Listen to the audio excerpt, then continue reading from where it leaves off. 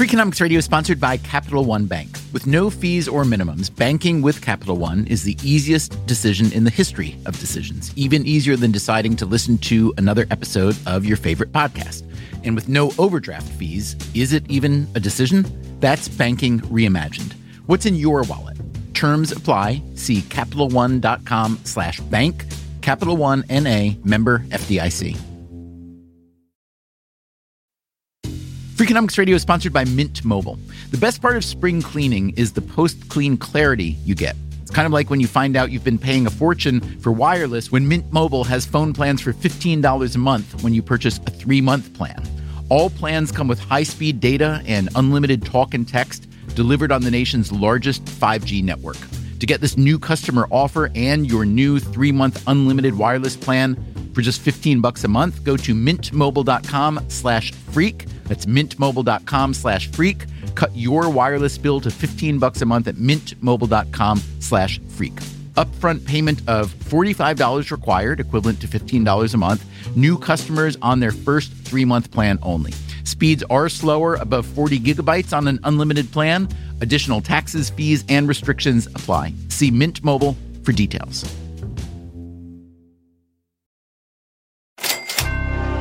From APM, American Public Media, and WNYC, this is Freakonomics Radio on Marketplace. Here's the host of Marketplace, Kai Ryssdal. Time now for a little bit of Freakonomics Radio, that moment in the broadcast every couple of weeks where we talk to Stephen Dubner, the co-author of the books and the blog of the same name. It is the hidden side of everything. Dubner, how are you, man? Hey, Kai, I'm great. And I bet you just can't wait to see the new unemployment numbers on Friday. That's kind of like catnip for you. It makes my day, pal. Come on. I live for that stuff. Let me say this. Whatever the numbers say on Friday, the general picture is pretty clear, which is that unemployment remains relatively high. Everyone has, a pet theory. But I'm here to tell you today about a trio of economists who have a new research paper out with a pretty interesting angle to explain the unemployment. 3 economists, 3 times as much fun, Dubner. What do you got? All right, let's start with something that we know to be true, okay? That on average, the more education you get, the better you do in the labor market. There's no question about that, right? Yeah, it's ROE, baby. It's return on education, much like return on investment. Exactly right. And that's thought to be especially true for what are called knowledge workers, which are people who primarily use their brains for their job, managers and tech jobs, things like that. But one author of this new paper, his name is Paul Beaudry, looked at 30 years worth of hiring data, and he found that demand for knowledge workers actually stopped growing quite a while ago. But then you start noticing it's plateaued in 2000, even though more and more people are getting educated. It should have kept on going. So, Dubner, 2000 was like 13 years ago, right? That's before the recession, the whole deal. What happened? Well, what happened is the tech boom. In the 1990s, the tech boom led to much higher demand for knowledge workers. So more and more people started getting the appropriate college degrees. But in 2000, remember, we had the tech bust, which meant that demand for knowledge jobs fell fast. Beaudry and his colleagues actually call it the Great Reversal. So wait, Dubner, let me try this one more time. 2000 was 13 years ago, man. Make this make sense in the unemployment situation today. Here's the thing. All those highly educated workers who educated themselves up from what was supposed to be the everlasting tech boom, they didn't get jobs that they thought, but those workers don't go away, okay? And then there are new graduates in the pipeline every year, but there still aren't enough high-end jobs to suit them. So what happens? Well, here's Paul Beaudry again. These educated people aren't getting their jobs in that sector, they must be pushing down. And that's when we started noticing all this cascading. I wouldn't want to kind of exaggerate. It's not like everyone's kind of getting a barista job, but that's exactly the feeling, is kind of like this pushing down. So that's a pretty word that he uses, cascading, to describe a pretty ugly effect. Too many highly educated workers aren't able to find the jobs they're expecting, and as a result, they get shoved down the labor ladder a couple of rungs. Here's a fellow named Clayton Thomas. He's a software consultant in Salt Lake City. When he graduated from Duke a few years back, he studied life sciences. He was expecting to have no trouble finding a good research job.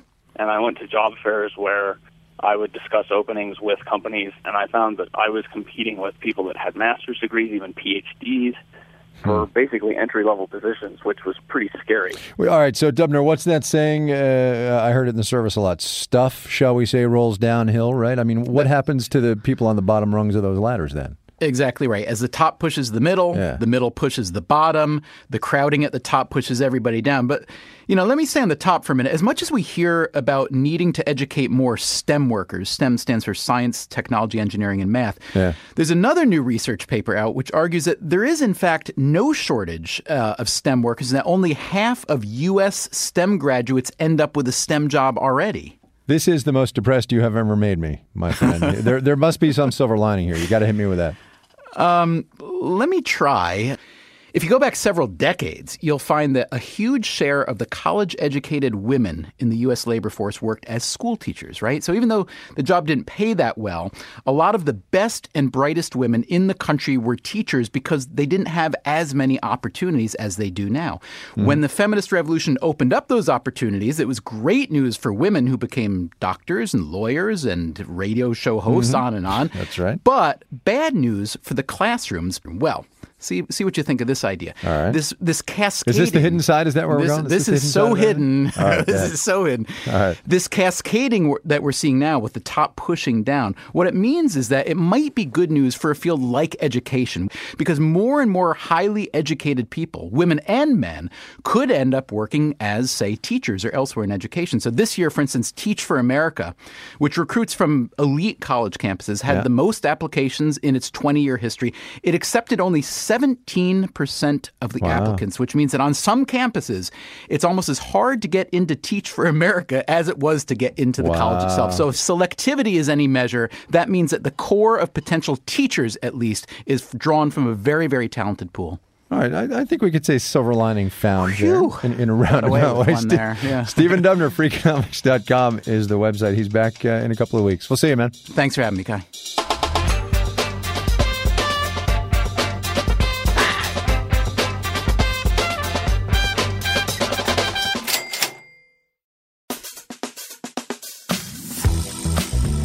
Hey, podcast listeners. Next week on Freakonomics Radio, what do a bunch of medieval nuns, the abbess with an heroic spirit, took a razor and with it cut off her nose, have in common with Bo Jackson? I said, you draft me if you want. You gonna waste a draft pick. I said, I promise you that. Answer, they cut off their noses to spite their face. Next time on Freakonomics Radio, spite happens.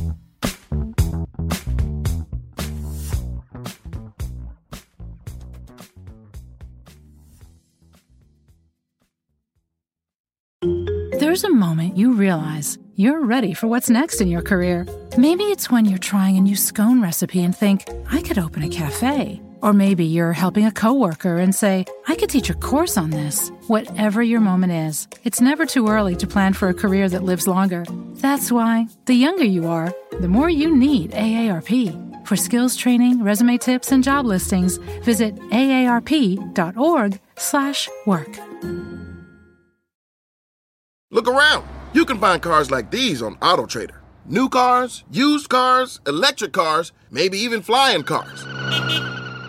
Okay, no flying cars, but as soon as they get invented, they'll be on AutoTrader. Just you wait. AutoTrader.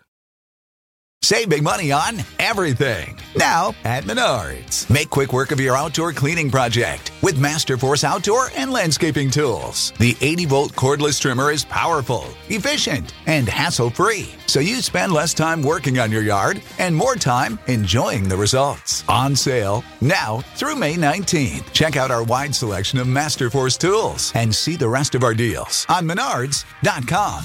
Save big money at